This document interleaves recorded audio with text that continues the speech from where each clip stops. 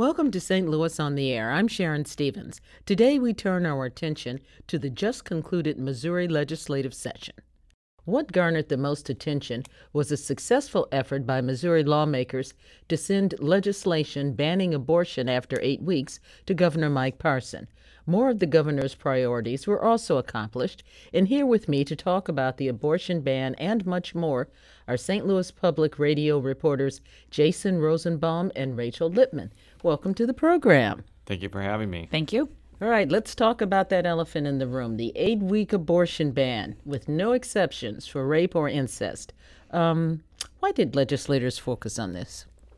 I think it was something that they had decided was going to be a priority in this legislative session and knew that they wanted to get it across the finish line, whether they were driven by what they saw in Alabama, Georgia, some of the other states where similar bans have gone into effect. Ohio, I believe, also has one, or whether it had been something that they believed the Republican base wanted. As a lot of people probably know, Republicans have locked down control of the General Assembly and the governor's office. Every office except for auditor is held by Republicans in the state now. And this was something they knew would be relatively easy to pass, in the sense that once, if they had to break any filibusters, it was going to pass. And it was something that would work for their base, and they could easily hang their hat on as an accomplishment, regardless of what else happened during the session. I see it as a culmination of decades of advocacy against abortion rights in Missouri. I was actually communicating with now former Lieutenant Governor Peter Kinder on Saturday, and he predicted that had there been more Democrats in the legislature, probably 30 or 40 of them would have voted for the bill, just because back when he served in the state Senate, there were a lot of Democrats from the St. Louis area and rural Missouri that voted to restrict abortion rights. And the reason I just mentioned that is it kind of showcases that this isn't the first time, and it may not be the last time that we see legislation like this. I think that there is a pretty strong grassroots movement that tries to influence legislators to pass legislation like this. And it's not really about money in many respects. So a group like Missouri Right to Life doesn't donate a lot of money to candidates. They just are able to influence a lot of people. And they saw this as the holy grail of their advocacy, because a lot of what they've been doing over the past few decades have been fairly incremental. And with the appointment of Neil Gorsuch and Brett Kavanaugh to the Supreme Court, I think that the anti-abortion rights movement is becoming a lot more aggressive at passing laws like this. Such a hot button topic, no matter.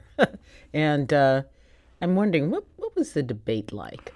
It was a tough debate to listen to. I mean, there wasn't really much debate in the Senate. There was debate in the Senate a little bit, when senators were kind of holding the floor while negotiations were going on. But the real speeches that made a lot of people take notice were in the House. And I think you saw legislators on both... Because why? Well, because we saw a lot of legislators on both sides of the aisle tell deeply personal stories about themselves.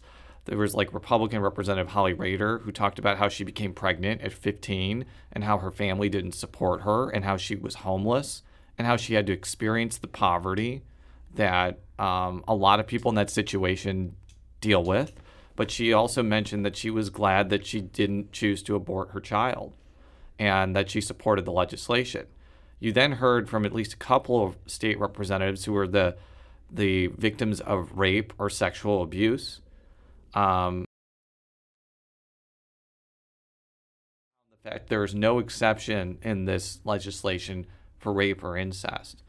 It was powerful and emotional to listen to. Mm-hmm. And I think it's kind of a debate that I probably won't forget, not only because the stories were so vivid, but because what they were doing, if upheld by the courts, is so substantial. Okay. Rachel? I did not see much of the debate in the House. The way we handled session on the last day, as stuff just moves so fast, it's easier to keep people kind of camped out in one chamber or the other. And Jason, because he'd been doing a lot of the lifting on this, was in the House. And the Senate, I found, was a little bit more not procedural, but kind of focusing on the legislative aspects of it, just kind of what is in the bill, why this is problematic. It did not get as personal. It did not last long as I think people expected it to. Democrats held the floor for about 4.5 hours until the Senate recessed, went into, a break. And that took about 18 hours, I think, 15? Well, I think they recessed at about 3 or 2:30 or something. So it was about 12 hours. I don't remember, but they didn't get back into session until 3:30 or 4 in the morning. I was sleeping when it happened. So was I. I only made it till about 2:20 in the morning, and I feel like a failure that I couldn't last that long. But I was literally going to collapse on those marble floors. And thankfully, Rachel was able to spring into action pretty quickly, and we were able to get stuff for the newscast. But that just showcases you how lengthy and arduous some of these negotiations were on the Senate side. And there's some question as to whether it was a deliberate effort to kind of do this in the dark of night. You do see a lot of controversial legislation. I think when former Governor Greitens called the legislature into special session to put some restrictions on when he was governor, it was a similar thing. It passed at 2:30, 3 o'clock in the morning in the dark of night. The House debate was very much in, the broad hour of daylight, targeted to, noon news, 11 o'clock news. It was, they wanted people to see what was going on in the chamber. And over the weekend, President Trump tweeted that he's, strongly pro-life, and he said, with 3 exceptions, rape, incest, and protecting the life of the mother. And Jason, as you just mentioned, that's not something that's part of this. No, and in fact, one of the 2 Republicans that voted against this, Representative Shamed Dogan of Baldwin, mentioned that as the reason he voted against it. He mentioned, and I think accurately, that being opposed to the right to an abortion with those 3 exceptions has been a fairly common position among prominent Republicans. That was certainly the position of George W. Bush. It was the position of, I would assume, Mitt Romney as well as a lot of senators who deemed themselves to be fairly socially conservative.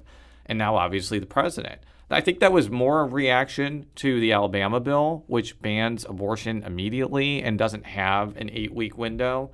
But the same type of argument existed in this debate, because even after 6 or 8 weeks, there are instances where somebody doesn't even know that they're pregnant. Mm-hmm. And I think that the same type of arguments against that type of legislation were made for the Missouri bill as they were for the Alabama bill. And it seemed, too, that the backers of this bill were not particularly prepared to answer the exceptions, the no exceptions for rape or incest language. Jason, when you covered, and I've heard this from other reporters, too, the availability that Governor Parson has after the end of session, they did not seem prepared to answer the obvious question, which is, what about an exception for rape or incest? And I didn't get to the availability, but Jason, you said he just did not seem prepared to really tackle that question. It took about 4 or 5 questions, and he eventually answered. Other people who have been asked have basically said that there's no death penalty for somebody who commits rape, so there shouldn't be, in their view, the death penalty for the unborn child. I also just want to mention, too, that this legislation would ban abortion completely if Roe versus Wade is overturned. And again, it doesn't have exceptions for rape or incest. So in that instance, it is similar to the Alabama law, but it would require Roe versus Wade to be overturned, which may never happen. It may happen. I don't want to guess what will happen given the changing court composition, but I do feel like that's an important thing to mention, since we continually describe this as an 8-week ban.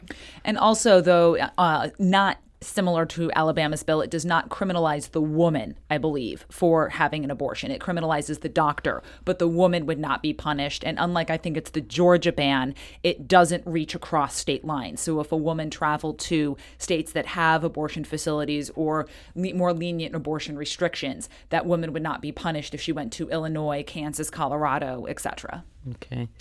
All right. This is going to be... we're going to be talking about this for quite some time. Yeah, absolutely. So let us move on, because we have to some of the other things that were passed in this session. Was this pretty much a winning session for the governor? Yeah, I would say so. I said in my article today, by any objective measure, that it was a successful session for Governor Parson. I would argue it's probably the most successful session for a Missouri governor since 2005 when Matt Blunt first came in office. And when I use the term success, I mean he wanted things passed and the legislature passed them. I'm not making a value judgment on whether the legislation is good or bad, but it's hard to argue that when, in the first part of last week while we were there, the governor's workforce development agenda and this incentive plan for General Motors to expand its Wentzville plant passed. A bonding plan for bridges ended up passing on the last day, and a whole bunch of other things that are pretty impactful when it comes to like the legal profession and lawsuits. The abortion bill was something that he is going to be eager to sign, and I am assuming will make a production out of signing. So yeah, I think by that metric, it was successful. Now, whether everyday people find that these things to be appealing, I guess we'll find out next year when Governor Parson may or may not run for a full 4-year term. Because he hasn't said yet. He hasn't said specifically. Isn't he going on the road this year, though? I think it's assumed that he's going to, but, we all assumed Matt Blunt would run for a second term, and he didn't. So I'm not going to make that assumption until he says, yeah, I'm running again in 2020. I think there was some relief, too, among lawmakers that this session got back to what you might call regular order, quote unquote. You didn't have a governor who was lodging bombs at the legislature any chance he could get, who was basically taking his political operation and turning it on people who opposed his agendas. You had a governor who came up through the legislature. Parson was definitely a state senator. I believe he was also a state representative. Yes, he was. He was lieutenant governor, so he'd presided over the Senate.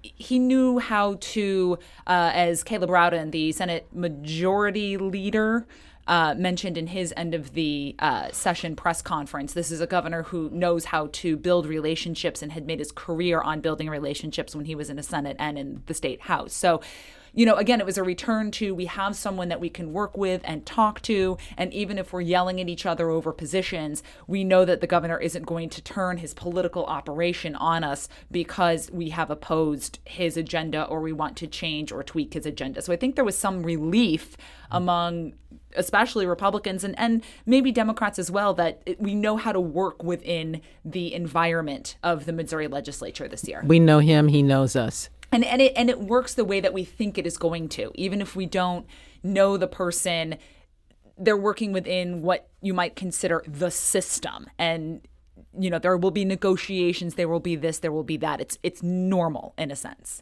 What didn't get done? They did not end up overhauling the low-income housing tax credit program. Which is what? Which is an incentive that is used by mainly nonprofit and for-profit developers to cultivate housing for low-income people, the elderly, and the disabled. It's been frozen since 2017 when then Governor Greitens and his allies engineered that freeze. And Parson made it very clear to me that he wasn't going to restart the program unless the legislature did something. And I know that a lot of advocates for that program want him to basically turn back on that promise because, for one thing, I've been to a lot of these developments, and it's very high quality housing for people that don't have a lot of money. But number two, this program can be pretty lucrative for developers, especially on the for-profit side. But I think it's difficult for Parson to get out of his hard and fast statement that he wasn't going to restart the program if the legislature didn't do anything. So we'll have to see what happens. Why is it so important that the legislature do something to him? Because there have been critics of this program who feel like this is not an efficient program. There are some people who disagree with the analysis on that, but we'll just have to see whether he sticks to what he said at the end of 2018 or whether he reverses course. I think the other big thing that didn't get across the finish line is a prescription drug monitoring program. Essentially, doctors, pharmacists, etc., would monitor who is being prescribed opioids. It's an effort to check the opioid crisis. This was something that the Conservative Caucus, which is a group of 6 senators, 2 or 3 of whom are actually from the St. Louis region, did not want. And I think in an effort to keep them from delaying legislation, which they did do. The longest filibuster of this session was not on abortion. It was by this Conservative Caucus. Okay. Well, I think we are just about out of time for this session. Thank you so much, Jason and Rachel, very much. Thank you for spending your time in Jefferson City and coming back with, enlightening reports. We appreciate it very much. Thank you. This is St. Louis on the Air on St. Louis Public Radio, 90.7 KWMU.